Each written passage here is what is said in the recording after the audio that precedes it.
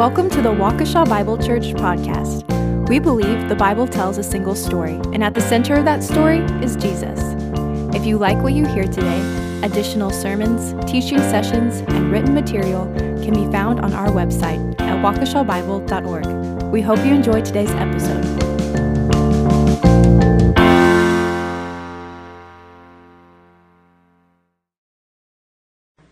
The passage we will be reading from today is an excerpt from Isaiah 34 and Isaiah 35. Draw near, O nations, to hear, and give attention, O peoples. Let the earth hear, and all that fills it. For the Lord is enraged against all the nations, and furious against all their host. He has devoted them to destruction, has given them over for slaughter. Their slain shall be cast out, and the stench of their corpses shall rise. The mountains shall flow with their blood. All the host of heaven shall rot away, and the skies roll up like a scroll. All their hosts shall fall, as leaves fall from the vine, like leaves falling from a fig tree. For my sword has drunk its fill in the heavens. Behold, it descends for judgment upon Edom, upon the people I have devoted to destruction. The Lord has a sword. It is sated with blood. It is gorged with fat, with the blood of lambs and goats, for the fat of the kidneys and rams. For the Lord has a sacrifice in Bozrah, a great slaughter in the land of Edom. Wild oxen shall fall with them, and young steers with the mighty bulls. Their land shall drink its fill of blood, and their soil shall be gorged with fat. Isaiah 35. The wilderness and the dry land shall be glad. The desert shall rejoice and blossom like the crocus. It shall blossom abundantly and rejoice with joy and singing. The glory of Lebanon shall be given to it, the majesty of Carmel and Sharon. They shall see the glory of the Lord, the majesty of our God. Strengthen the weak hands, and make firm the feeble knees. Say to those who have an anxious heart, be strong, fear not. Behold, your God will come with a vengeance, with the recompense of God. He will come and save you. Amen. Thank you, Trenton. Please be seated. We are looking at Isaiah 34 and 35, and I trust we will understand what those two chapters look like inside of their literary context. But as Americans, we are proud of the fact that we get to choose our government leaders. In fact, in just a few short days, we will elect either a Republican, a Democrat, or even a Libertarian to a position of power. And I trust you will vote. We may not always like the choices presented to us on the ballot, but we get to vote. Additionally, as American consumers in a free market economy, we've come to expect a lot of choices when it comes to products and services. For example, which TV service do I use? And then once it's hooked up, which channel will I watch? Do I want a regular coffee or a coffee drink or a cup of mud? What should I choose to wear? What route do I take to get to work? Do I like a friend's post on Facebook and blah, blah, blah, blah, blah? We are confronted continually with choices. So one might wonder, how many choices or decisions do we make in a day? We make thousands of choices every day. Researchers at Cornell University estimate we make 226.7 decisions each day. I always love that, like 2.5 kids. Like, what does the half a kid look like? 226.7 decisions each day on food alone. And as your level of responsibility increases, so does the multitude of choices you have to make. It's estimated that the average adult makes about 35,000 remotely conscious decisions each day. Each decision, of course, carries certain consequences with it that are both good and bad, and many are unintended. But of the tens of thousands of choices that you make in an hour, a day, a week, a month, and a year, there's only one decision or choice that overrides all decisions, and that is whether you will choose God or choose self. That decision confronts all of us as we live our lives. We see this idea carried forward from Genesis all the way through the Bible. The choice began in the garden with Adam and Eve. It continued with Cain and Abel, the daughters of men and the sons of God, those in the ark and those outside the ark. You will either side with Moses, who chose to suffer for what he held by faith, or embrace the riches of Egypt.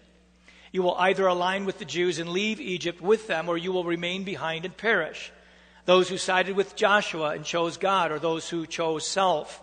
Every judge made a choice. You will either choose with Ruth to follow Naomi, or remain in Moab with Orpah. Every king and every citizen made a choice. When Jesus came, his audience made a choice. They would either accept him as the fulfillment of the seed promise and the completion of the blood picture, or they would fabricate a faith of their own doing. With Peter, you will either obey God or obey the government, but you cannot obey both equally. With Luke, you will either follow Paul or, like Demas, love this present world instead. The Bible only gives us two choices when it comes to this world. You will either choose Jesus and receive life, or you will choose not to believe and receive death, but the choice is yours. In our passage, Isaiah 34 and 35, it shows us the consequence of that choice. If you reject God, you are in chapter 34. If you receive God, you are in chapter 35.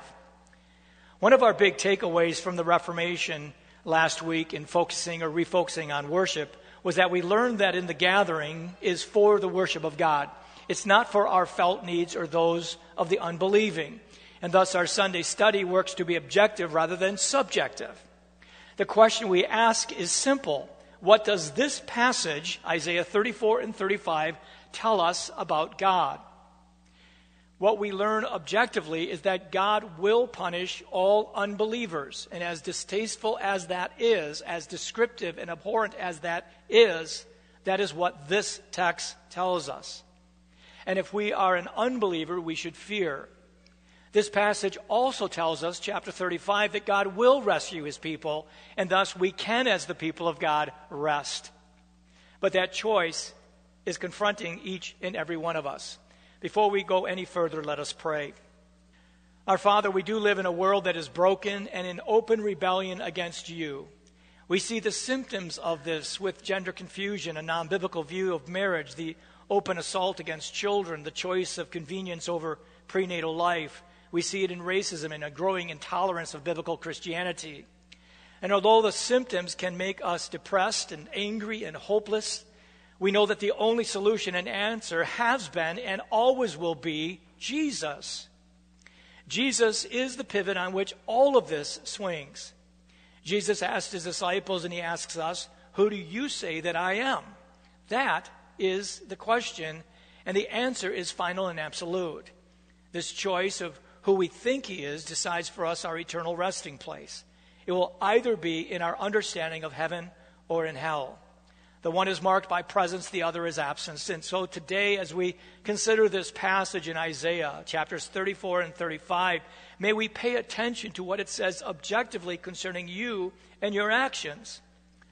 Let us not follow the ways of this world in our thinking, but let us seek to rely on the Bible to inform us and to guard us against this world. Now may you open our eyes and our ears and our mind to truth, and may we find in Jesus all of our joy and purpose. It is in his name that we approach you. Amen. What I'm wanting to do initially is to place the passage we are considering in its larger context. This is something we do on a regular basis, but I don't want us to forget that we are actually in the book of Isaiah, and we've covered a lot of ground from chapters 1 all the way through 33. But in our particular passage, as we will see, Isaiah 34 and 35 is a picture of contrasts. Chapter 34 is the outcome that awaits the unbeliever, and chapter 35 is the outcome that awaits the believer. And what's really interesting about those two chapters is that the book of Revelation quotes from Isaiah 34, and then the Gospels are quoting from Isaiah 35. So you see this picture of contrasts, and I'll try to tease that out and explain it in the next few moments. But so far in our journey, we've looked at chapters 1 through 35. We are this morning, and what we have is a nation under the vassal treaty, the Mosaic Code, the law of Moses given on Mount Sinai. That is a conditional contract between God and his people. The people have been in rebellion against them, and because of that broken law, they are facing the judgment of God, and ultimately that nation shall end up in captivity, in exile. Next week, we'll look at chapters 36 through 39. That is what many have called a historical interlude. It transitions us from Assyria, that is a threat in chapters 1 through 35, to Babylon in chapters 38 and 39, and then chapters 40 through 66. And then in chapters 40 through 66, we have this celebration of who God is and the promises of God in the royal gift covenant. We see a fulfilled promise in the person and work of Jesus Christ. But when we look at the book of Isaiah, we have noted how Isaiah is a presentation of multiple little volumes, chapters 1 through 12, with 12 being the culmination of that first section, then chapters 13 through 27, chapters 24 through 27 being a culmination or summary of that section. 24 gives us judgment, 25, 26, and 27, a song of praise. Again, that idea that when God finally inaugurates or culminates his program, there's both judgment and hope. We see this at the second coming of Jesus. We have seen that in the book of Revelation. Now, in our section, chapters 28 through 35, this chapter, 34 through 35, is really repeating what has been said. 34 is judgment, 35 is hope. You'll remember in chapters 28 through 33, we had these 6 woes against the nation and nations. But in the midst of all this judgment, God continues to offer us hope. So even though we preach judgment, as it were, for those who do not believe, we extend to those same people hope. But the hope that we have is in Christ Jesus.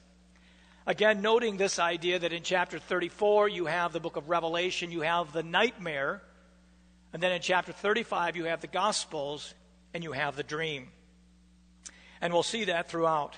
When you look at chapter 34, you have this initial introduction stated in verse 1, "Draw near, O nations, to hear and give attention, all peoples. Let the earth hear, and all that fills it, the world and all that comes from it." So there's this universal appeal for people to listen to what the prophet is about to say.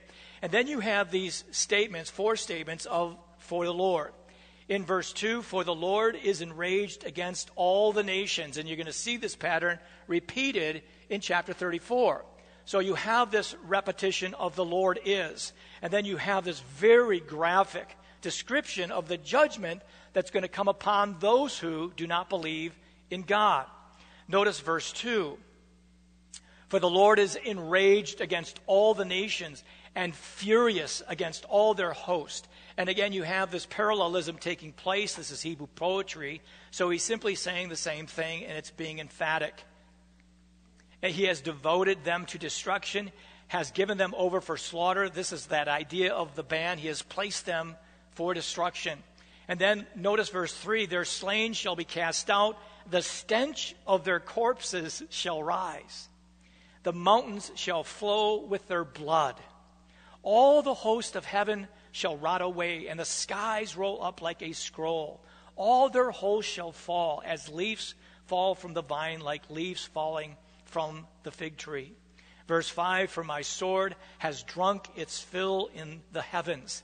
Behold, it descends for judgment upon Edom." You have this movement of God's judgment taking place on the hosts of heaven. Now it's directed towards the inhabitants of the earth, Edom being representative of those who reject God.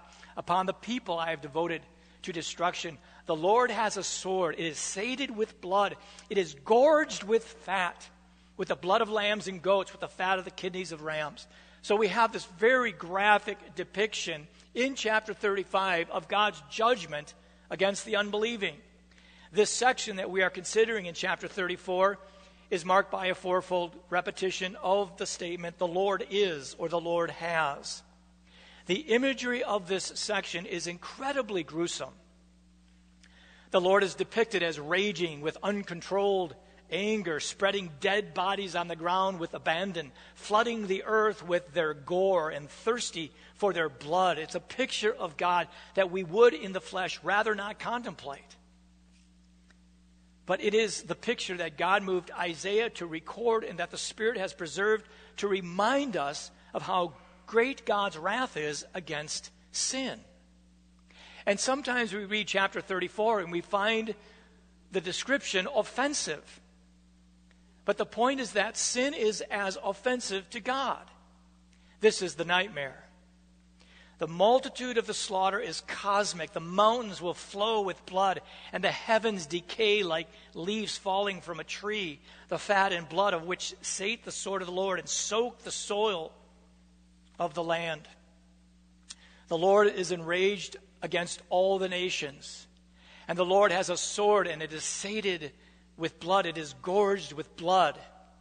And Edom is used to epitomize the hostile nations that oppose God. So you have these first two, the Lord is. Enraged, the Lord has a sword. The third and fourth occurrence found in verse 6 and then in verse 8. Notice what the text says. The Lord has a sword, it is sated with blood. The Lord has a sacrifice, a great slaughter. This is what awaits the unbelieving. And then the Lord has a day of vengeance in verse 8. Notice the language of verse 8. For the Lord has a day of vengeance, a year of recompense for the cause of Zion. And the streams of Edom shall be turned into pitch, and her soil into sulfur. Her land shall become burning pitch, night and day. Notice the eternality of the language. Night and day it shall not be quenched. Its smoke shall go up forever. From generation to generation it shall lie waste. None shall pass through it forever and ever. The Lord has a day of vengeance. The land itself shall be devastated and uninhabited by humans. What is interesting of chapters 34 and 35, which is true throughout the book of Isaiah, that you have these descriptives that show us what the inhabitants are like. In chapter 34, notice it says, thorns shall grow over its strongholds, nettles and thistles in its fortresses. It shall be the haunt of jackals and abode for ostriches. I think it is interesting, if you have a King James Bible, in chapter 34, verse 7, the NASB and the ESV begin with wild oxen, whereas the King James translates that Hebrew word with the word unicorn. In every occurrence of the Hebrew word, they use the word unicorn. And what's interesting is the elasticity of the Hebrew word, because they're not quite sure what it is, and it doesn't make sense in a sense to translate it unicorn, because we haven't seen any lately. But there is this ambiguity to the language. And you have that same idea then in Revelation 18:2 when it says, fallen, fallen is Babylon the Great, which you have these world empires opposed to God falling. And it says she has become a dwelling place of demons and a prison of every unclean spirit and a prison of every unclean and hateful bird. And you have this kind of language used in the judgment against the unbelievers. But in the day of vengeance, when God executes his wrath against the unbelieving, the emphasis is placed on the idea of everlasting. In verses 9 and 10, you have this everlasting burning. In verses 11 through 17, an eternal wilderness. This passage and those like it stress the eternal nature of this damnation with a forever burning and desolation. The land is desolate and non-productive. It is occupied by demons. And then when we read verses 16 and 17, notice how chapter 34 ends. But again, it's a picture of contrast with what we are about to read in 35. And we've seen this picture throughout the book of Isaiah. Judgment, hope, judgment, hope. Then we read verses 15, 16, and 17. I'll read verse 16. Seek and read from the book of Yahweh. Not one of these shall be missing. None shall be without her mate. For the mouth of the Lord has commanded, and his spirit has gathered them. He has cast the lot for them. His hand has portioned it out to them with the line. They shall possess it forever. From generation to generation, they shall dwell in it. There is this certainty stated concerning the judgment upon the unbelieving. It's not something that neither you nor I can lightly dismiss.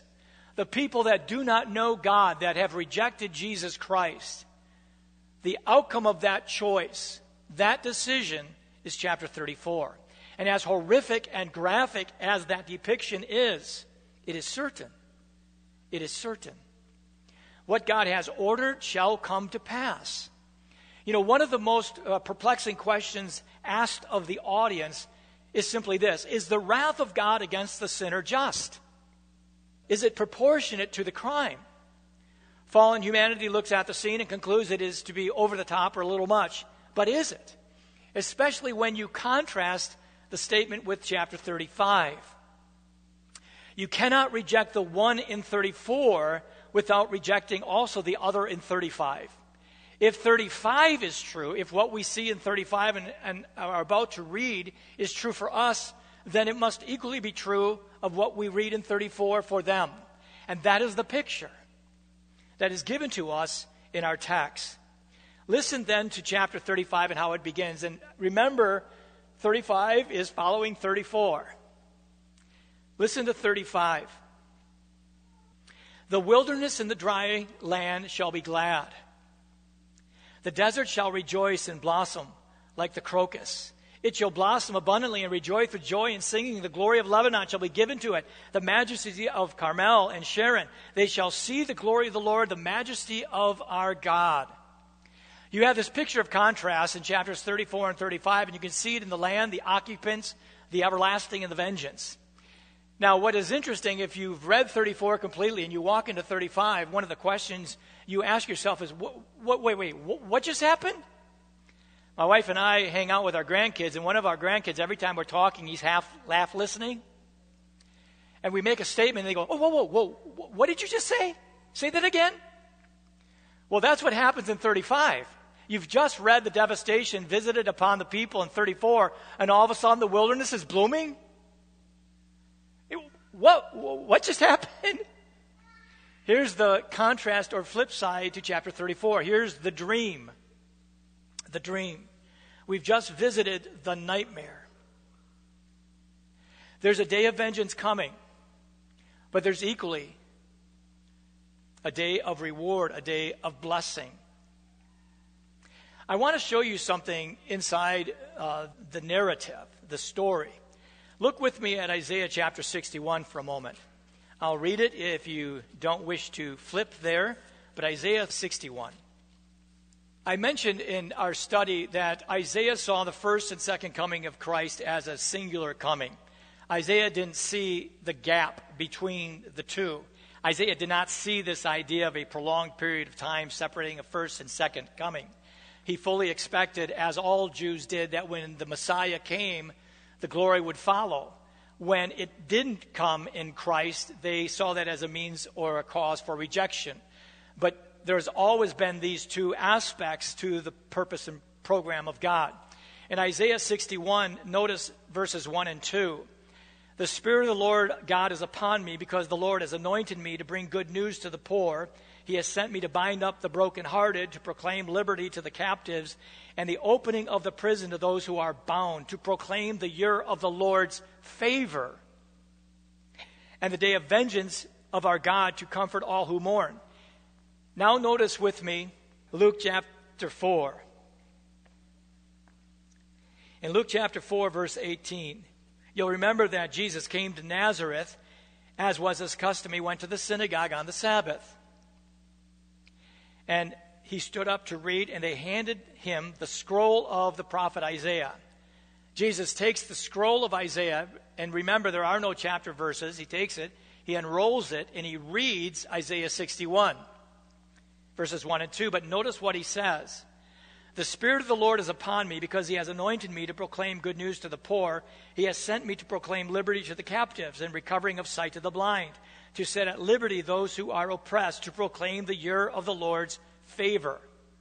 What he did not read from Isaiah 61 was the last part of verse 2, and the day of vengeance of our God. His first coming is an announcement of the favorable day of the Lord. His second coming will be a day of vengeance. Well, he will judge those who are in rebellion against God.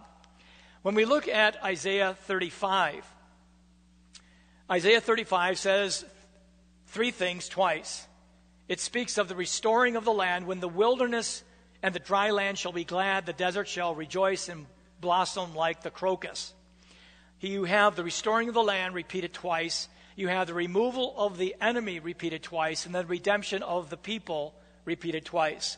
So rather than show you how structurally that plays out, I'm simply going to take the two statements and make them one.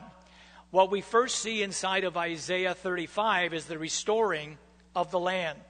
The prophet speaks of the day when the earth will be covered with the knowledge of his glory as the waters cover the sea.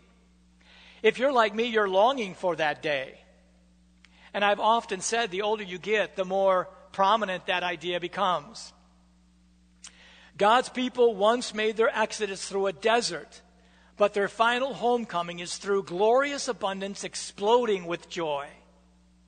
And we see that at the end of chapter 35. But the day is coming when the entire earth will be remade. All of creation shall be glad. The desert shall rejoice. Blossom abundantly, rejoice even with joy and singing. The glory of Lebanon shall be given unto it. The excellency of Carmel and Sharon, they shall see the glory of the Lord. For in verse 6, the wilderness shall waters break out, and streams in the desert.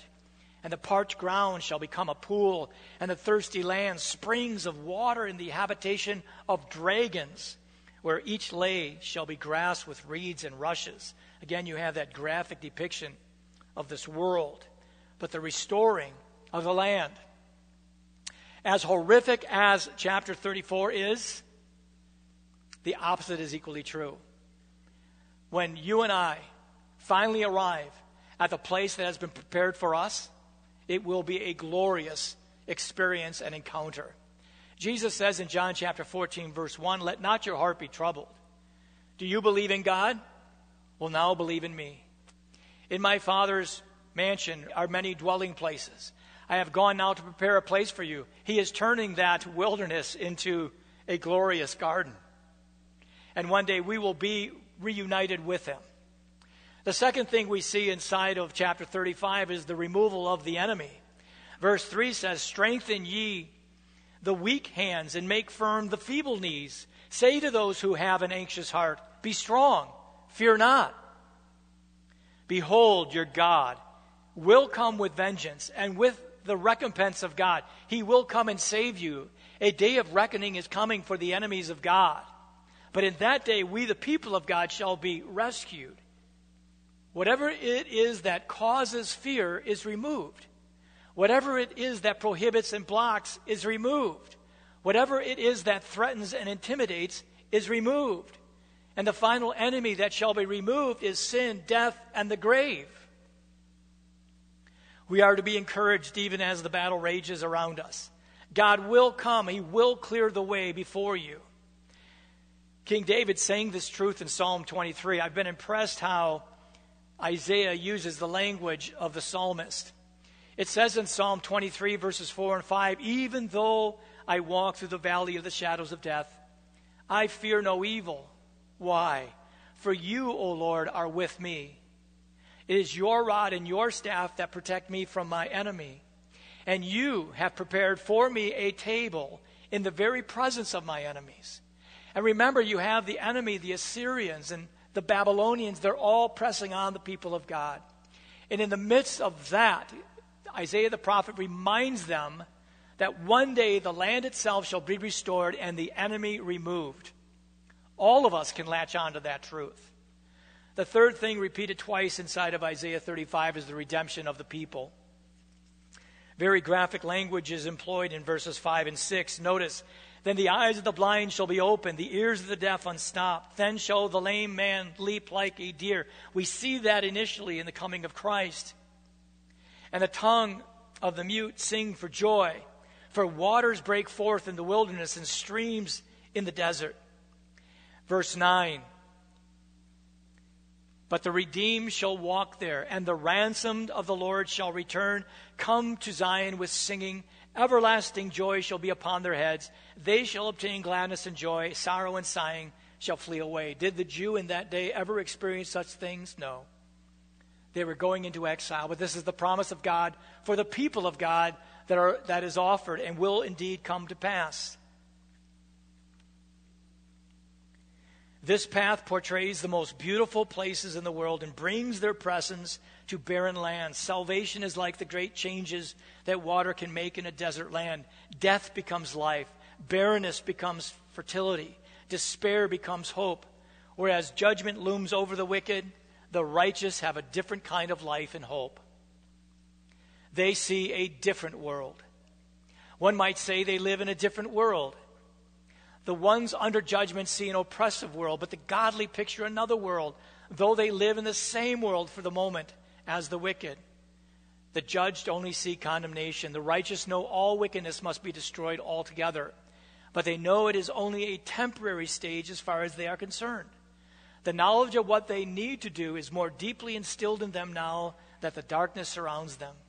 The new day will soon dawn when all the barrenness of the darkness will become the beauty of the new age. This is what awaits us as we trust God in all of it.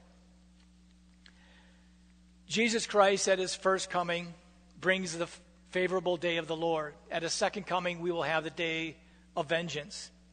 And although this passage would offer the original hearers a great deal of hope as they went into exile, that is just a shadow of what it was yet to come. Garden imagery is present throughout, first by describing the result of the curse and then describing the restoration of all creation. This is the essence of the seed promise, a reversal of the curse promised in the coming Messiah. A day is coming when all evil and injustice shall be reversed, when the curse will fully and finally be lifted, and we will be ushered into the very presence of God, a very concrete, tangible, sensory experience. Just as Jesus faithfully inaugurated the Lord's favor at his first coming, so also Jesus shall faithfully culminate the day of vengeance at his second coming. Jesus Christ is the ultimate inaugurator and culminator of Isaiah 34 and 35. And the New Testament assures us as much in both the Gospels and in the book of Revelation. The Bible confronts us with this choice. Did you ever wonder how Lot ended up in Sodom? The Bible tells us in Genesis chapter 13, verses 5 through 13, that he had a choice. Lot lifted up his eyes and saw all the valley of the Jordan, that it was well watered everywhere. This was before the Lord destroyed Sodom and Gomorrah, like the garden of the Lord, like the land of Egypt, as you go to Zoar. And so Lot chose for himself all the valley of the Jordan, and Lot journeyed eastward. Thus they separated Lot from Abraham. Abram settled in the land of Canaan, while Lot settled in the cities of the valley and moved his tents as far as Sodom. Verse 13 then gives us this dark editorial. Now the men of Sodom were wicked exceedingly and sinners against the Lord. Lot had a choice, and Lot chose poorly. You have a choice, and how will you choose? One of the most popular passages in the Bible is Joshua 24, verse 15. Joshua says to the nation, "Now therefore fear the Lord, serve him in sincerity and truth, put away the gods which your fathers served beyond the river in Egypt, and serve the Lord. If it is disagreeable in your sight to serve the Lord, choose for yourself today whom you will serve, whether the gods which your fathers served, which were beyond the river, or the gods of the Amorites in whose land you are living. But as for me and my house, we will serve the Lord." Today, what will it be? Each of us have a choice. Will we choose God and Jesus, or will we choose to reject them? The outcome for both choices is set. It is certain. And my prayer is that you will choose life and not death. Thankfully, in Christ, we have made that choice. We have chosen Christ. We have chosen life. We have the opportunity to choose.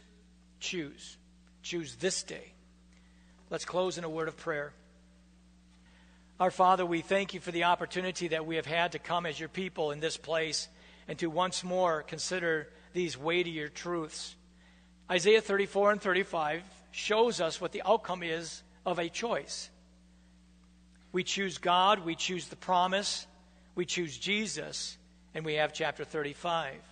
But if we continue in our way and reject Jesus and do not choose God, we end up in 34. The outcome of that choice is certain. 34 or 35. It is a message we see repeated throughout the book of Isaiah. Father, I thank you that as your people in this place, that we have chosen you, we have chosen Jesus. And Father, what awaits for us is chapter 35. But if there is anyone here that does not know Jesus, they do not know you for the saving of their soul, Father, I pray that today the Spirit of God would act on them in such a way that they would believe, they would accept what Jesus has done in his coming. And that, Father, they would indeed move from chapter 34 into chapter 35. Father, as we partake of the elements today, may we be reminded of the gospel, the thoroughness of the sacrifice that Christ has made in our behalf, that he was and is our substitution. He is our advocate. He is the one who mediates in our behalf before you. Father, may the gospel for us be precious. Thank you, Father, for this time together as your people. We thank you in Jesus' name. Amen.